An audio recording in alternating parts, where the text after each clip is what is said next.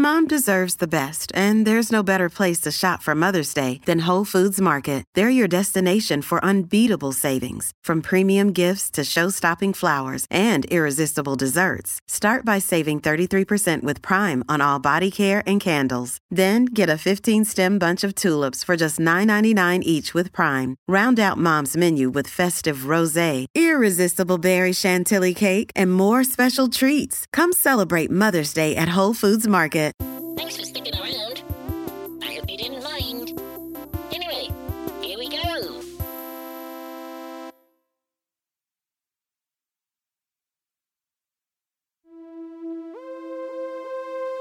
Marilyn's Diary, A Long Journey Home. Episode 4.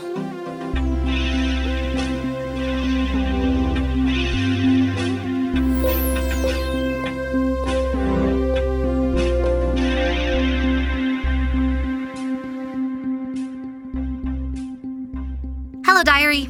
It's me again. Marilyn, in case you forgot. After the Memory Planet, we traveled through another 3 ports. They weren't that interesting, unfortunately. They were all Automnicon-settled planets. All had the same architecture, the same branding, even the same music. That's music, but for people who don't like music, I think. If this is what it's going to be like everywhere, it feels pointless writing about it. Well, people do still live their lives there. You can't really experience a planet in a day or two. We were just passing through. What did I miss? Well, on Sirius 9 Alpha, for example, there is a thriving mechanoid subculture. It's hard to get into. You need to build up years of trust. But under the surface, there's an entire culture built on roboticization. Oh, I'm sad I missed that. We wouldn't have been allowed in. But it's good to remember that the way a planet is built is not the be-all and end-all. It's the people that make it what it is. You're right. I need to remember that. Well, this should be an interesting planet for you to visit, Marilyn. Why? It describes itself as a historically accurate pre-solar flare Earth. Oh, really? They settled here about a century ago. It's the brainchild of an early Earth enthusiast. Allegedly, they've built period-accurate houses, they wear period-accurate clothes, and they eat period-accurate food. What? Really? Where do they get it all from? I'd assume a lot of it isn't precisely period-accurate. A lot of plant and animal species have gone extinct, but it's an attempt at it. It'll be interesting to see what my other homeworld would have looked like. I'll tell you all about it tonight, Diary.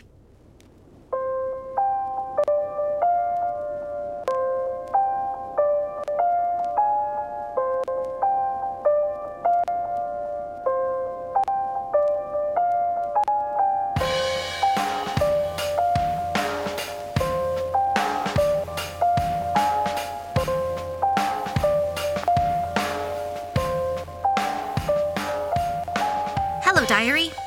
Earth 2 is strange. It's not quite like any other planet I've been to before. I'm not entirely sure how authentically Earth-like it is either. Well, it was an interesting experience. We were directed to land on a vast gray concourse, tall concrete buildings piled up around it. We were led from our ship to a series of fast-moving walkways, which took us round in circles until we reached what they called a customs. We were directed to the back of a room. In front of us, moving platforms only big enough to take one person at a time, crawled along towards a massive gateway. In between the platforms, inflatable figures popped up, moving along slowly, waiting for their turn to go through a gate. They traveled in a big circle, making their way through the gate, deflating, and rotating to the back of the room only to be inflated again, ready to start their journey. I found out later that this was an authentic Earth queuing experience. When we reached the front of the queue, we were briefly examined by a small man in a blue uniform, who then offered us a stamp. It's still on the back of my hand. I assume the ink will fade eventually. We were then ushered through to a waiting area. There, we met the first of our guides. There are 2 different factions operating on this planet. There was a massive civil war about 50 years ago, I believe triggered by something to do with a flag. So I arranged for us to meet representatives of both. There was a small man with a wide smile waiting for us, holding a large sign that said, Marilyn and Computer. Both, slightly misspelt. as is the custom.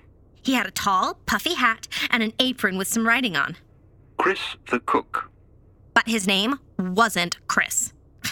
So I don't really understand why... Presumably some sort of Earth reference. This was Eldritch, and he was going to be our guide. I noticed him exchanging hostile glances with a woman in a bright, feathered costume. I believe she may be the guide for tomorrow. He took us outside to a wide concrete road. There, waiting for us, was his vehicle. A kind of bicycle with a cart strapped to the back. It was covered in an alarming range of lights. It was a tuk-tuk, a traditional mode of transport in the old world. I'm quite glad it wasn't a long journey. I could feel it shaking my transistors loose. We traveled, slowly, towards a stack of gray buildings, all awkward ridges and sharp angles. The inside was hollowed out, almost like a kind of nest. At the very center was a lift, although it appeared to be very broken. Almost demonstrably broken. There was definitely a smoke machine and lighting making it look more broken than it was. Beside it was a series of long ladders through which the different levels of the nest could be accessed. Apparently, the broken lift was part of their drive for accuracy. Their desire to represent the grim reality of the lives of Earth dwellers before the solar flares. The walls were ridged, as if they'd started with a solid block of concrete and then burrowed into it, like insects. Although, I think Gontana's traditional hives are far more elegant and well-designed. The humans lived in small groups on different layers of the burrow. They deliberately made the burrows slightly too small for their occupants to accurately reflect the uncomfortable closeness of 20th century living. Allegedly. Eldritch implied that it was against some kind of protocol to speak to the humans of other levels. He didn't explain why. We could hear their voices as they went about their days, but we weren't even supposed to acknowledge their existence. We climbed until we reached the 7th floor, Eldritch's home. The level was divided into 5 smaller burrows, each housing a group of 5 or 6. Eldritch was, it turned out, the cook for his lair. He was very proud of his expertise in Earth-style cuisine. He'd studied Earth cooking at university and now spends his life cooking authentic Earth meals. The meals he made were strange. They looked beautiful, if monochrome, but tasted like nothing. Literally nothing. It was hard to convince myself that I was eating, even when I had the food in my mouth. It was difficult to swallow, if only because I kept forgetting it was there. Apparently, their lack of taste was something he was extremely proud of. 20th century food was beautiful, but completely tasteless, according to his studies. And they were served with great ceremony on hollowed-out plastic trays covered with a transparent plastic sheet, which he explained he'd bought at great expense from a trader in Earth goods. I think maybe authentic doesn't always mean good. I would have to agree. After we ate, and I had to keep reminding myself that we'd eaten, as the lack of flavor had somehow tricked my brain into thinking we'd missed a meal, he took us to the top of the block, where we looked out over a beautiful horizon. Eldritch told us of his plans to build a more authentic atmosphere, hiring smog generators to block out the light and damp generators to spray the block with cold, uncomfortable rain. For the authenticity. In the distance was a blur of light, pink and turquoise, shining up a haze on the horizon. He glared at it. Another reason for the smog generators. The so-called other encampment. They weren't nearly as accurate in their setting, having built a more romanticized version of history. Eldritch's was more worthy, as it was more gritty and realistic. We turned down his offer of staying the night, even though the beds were authentically uncomfortable. We went back to the ship, thankfully bypassing the inflatable queuing area. I was glad we still had some of the fruits. My stomach was making so many noises despite being technically full. It was all very strange. Tomorrow, we're going to see what the other camp does.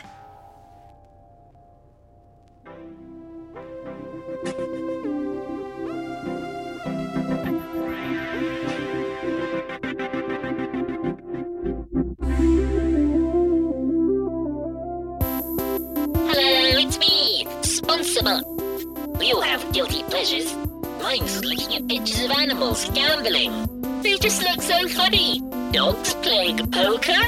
How do they even a duck who was playing croquet and pigs playing past the pigs. But I sometimes worry that maybe the animals might get in over their head in debt.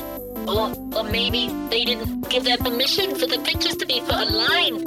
And I start to worry. But I did find a foolproof way around it. I'll tell you after this ad from our sponsors. I love you.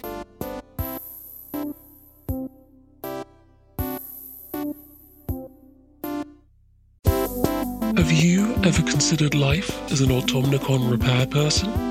Want to test your abilities in a battle of life and death? Or at least bureaucracy?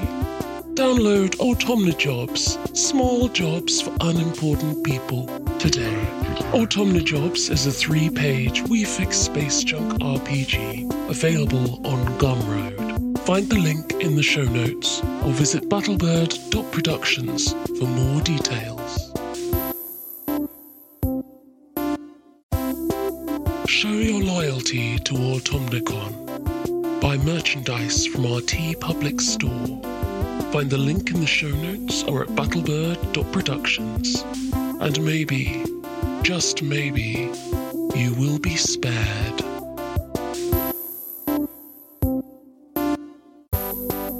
Hello. So yeah, I found out gambling with an O means jumping around. Lamb's Gambling. It's much more fun to watch. I recommend you check it out, as well as our sponsor. Bye!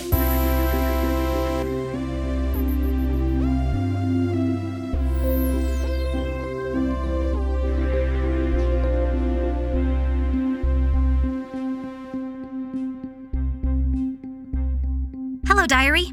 We've just arrived back from Settlement 2. It was very different from the first settlement. Yes, I would definitely call that different. We left the ship early in the morning, hoping to get through the inflatable queues quickly and start the tour. They were crawling as slowly as ever. But seeing as we were the only ones there, we thought perhaps if we climbed over a few of them, we could get to the platforms near the front.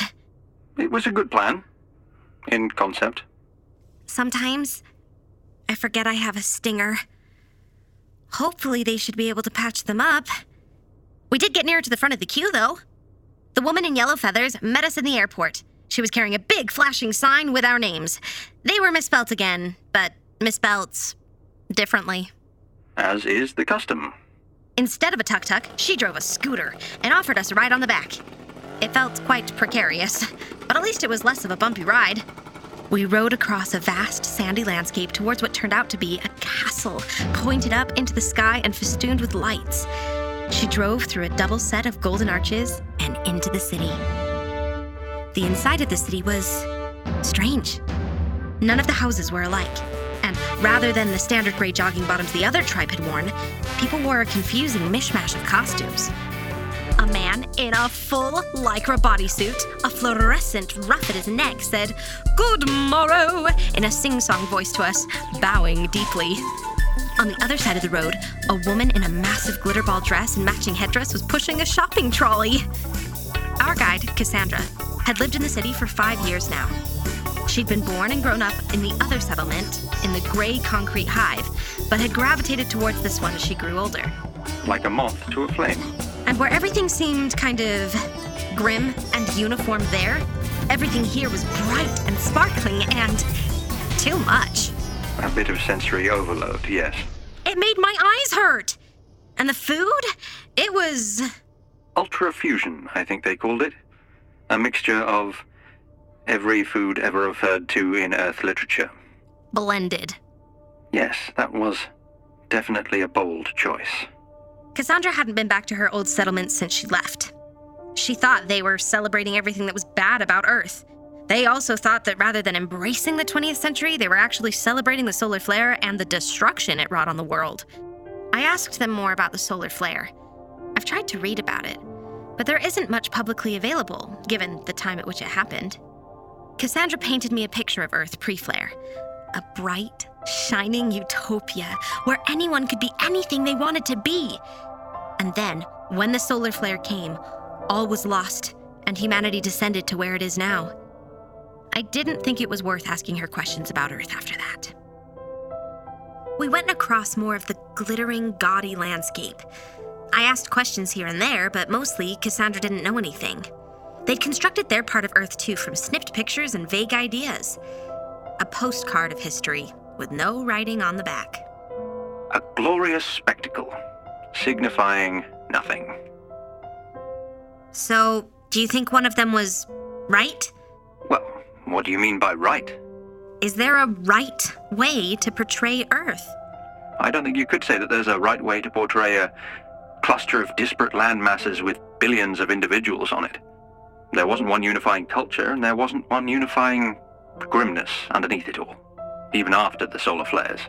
Even Gontanans have a broad range of cultures, despite the fact we live in one kingdom. Really? Yes. Gontano only has one landmass, but it's gigantic. It spans across half the planet, meaning that we live in all kinds of areas. Gontanans in the far north and south build underground cities to save them from the cold, and they rarely fly. Further towards the middle, we're a little more spread out and the cities are smaller and less crowded. All of them have different customs and traditions and even different family structures. Interesting. I am looking forward to exploring Gontano. There is so much that's undocumented by the wider universe. I only hope I'm doing the right thing by going back.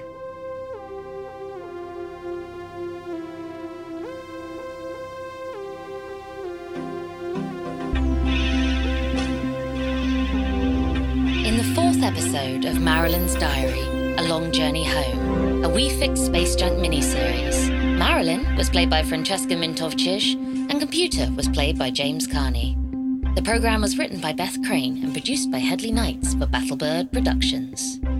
We'd like to say a special thanks to Terry G for their support on Patreon. We use the donations we receive from Patreon, Ko-fi, and PayPal to pay our actors, pay ourselves, and run the show. We are so grateful for all that you do for us. If you want to support We Fix Space Junk, visit battlebird.productions or see the show notes.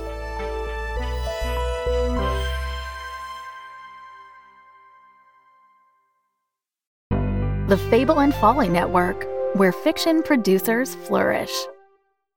Greetings. I am the modestly handsome obituary writer of this fetching town of Crestfall, Idaho, and this is Death by Dying. Death is exhausting, and so, after a long day of funeral attending, I had retired to my apartment to get some shut-eye. I loosened my Versace tie and changed into my Egyptian silk pajamas. Are you the detective in town? No, I'm the obituary writer. Really? Someone said you solve murder cases. Murder? I'm Charlotte, by the way. Forgive me, but I haven't gotten past the murder part. Charlotte, the friend I now have, is staying in the apartment above her Aunt Lillian's bookshop. She was my aunt. She was all I had growing up. I need to know why she's gone. Murder is the spice of life. I knew just who I had to see. The Angel of Death. We have become friends over the years. Careful.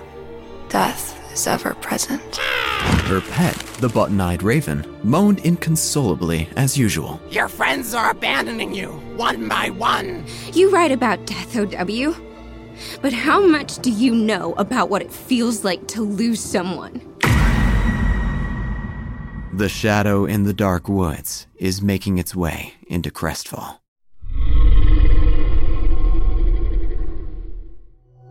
Listen to Death by Dying on Apple Podcasts, Spotify, or your favorite podcatcher.